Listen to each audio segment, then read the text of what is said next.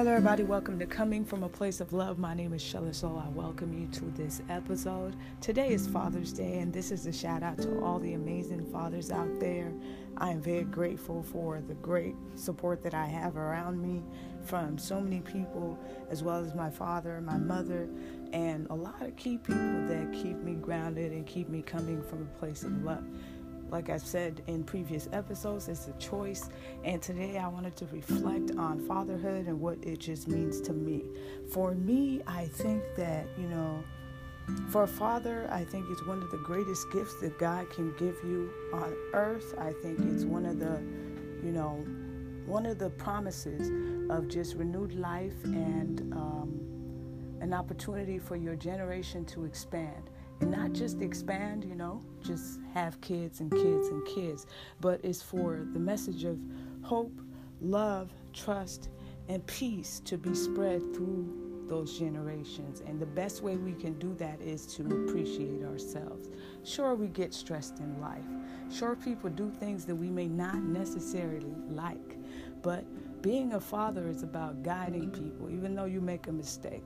We all know that our mothers were very quick to discipline us, and sometimes, we're the more emotional ones, as opposed to our father who is, sometimes you could have a relaxed father, or you could have the violent type of father. No matter what kind of father you got, at least you were blessed that you did have a father. And as difficult as things may be to reach out and speak to your father, I think that a lot of blessing comes from just knowing that we're all human at the end of the day.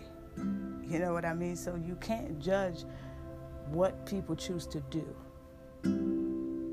So you've got to really, with every single man in your life, be it your brother, be it somebody that you know, respect, and love, is inspire that man. I know a lot of people are saying I'm this, I'm that, I'm a lion. But sometimes in the world, it's not always about being a lion. It's not always about being the king. It's also about being able to sit amongst the people and hear how they feel and express how you feel and get common ground to build. I always feel like it's in the most unthought of places that you find peace. Sometimes it may not be where you think it is. The same way with money.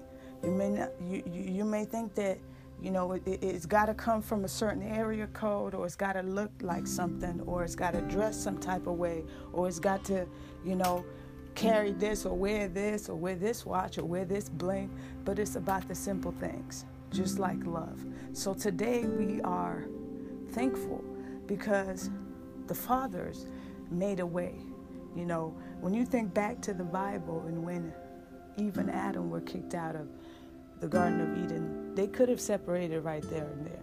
How many of us have wanted to quit situations based on what you're feeling now? Not many of us think ahead. Not many of us are thinking about, okay, I don't mind battling with the demons I got to battle with today to get to my tomorrow. It's usually so overwhelming. But what happens when we want to give up? What happens at that moment when a father is down? Somebody's got to lift him up. Not everybody can be put in the pressure and the pain on the father. Somebody's got to be there to talk to him. Just like a boxer, when you're down a couple rounds, you've got your coach talking to you. And that's how relationships should be in the ideal love. It's like a coach to athlete type of relationship where you're not just perfect, so you just don't know everything.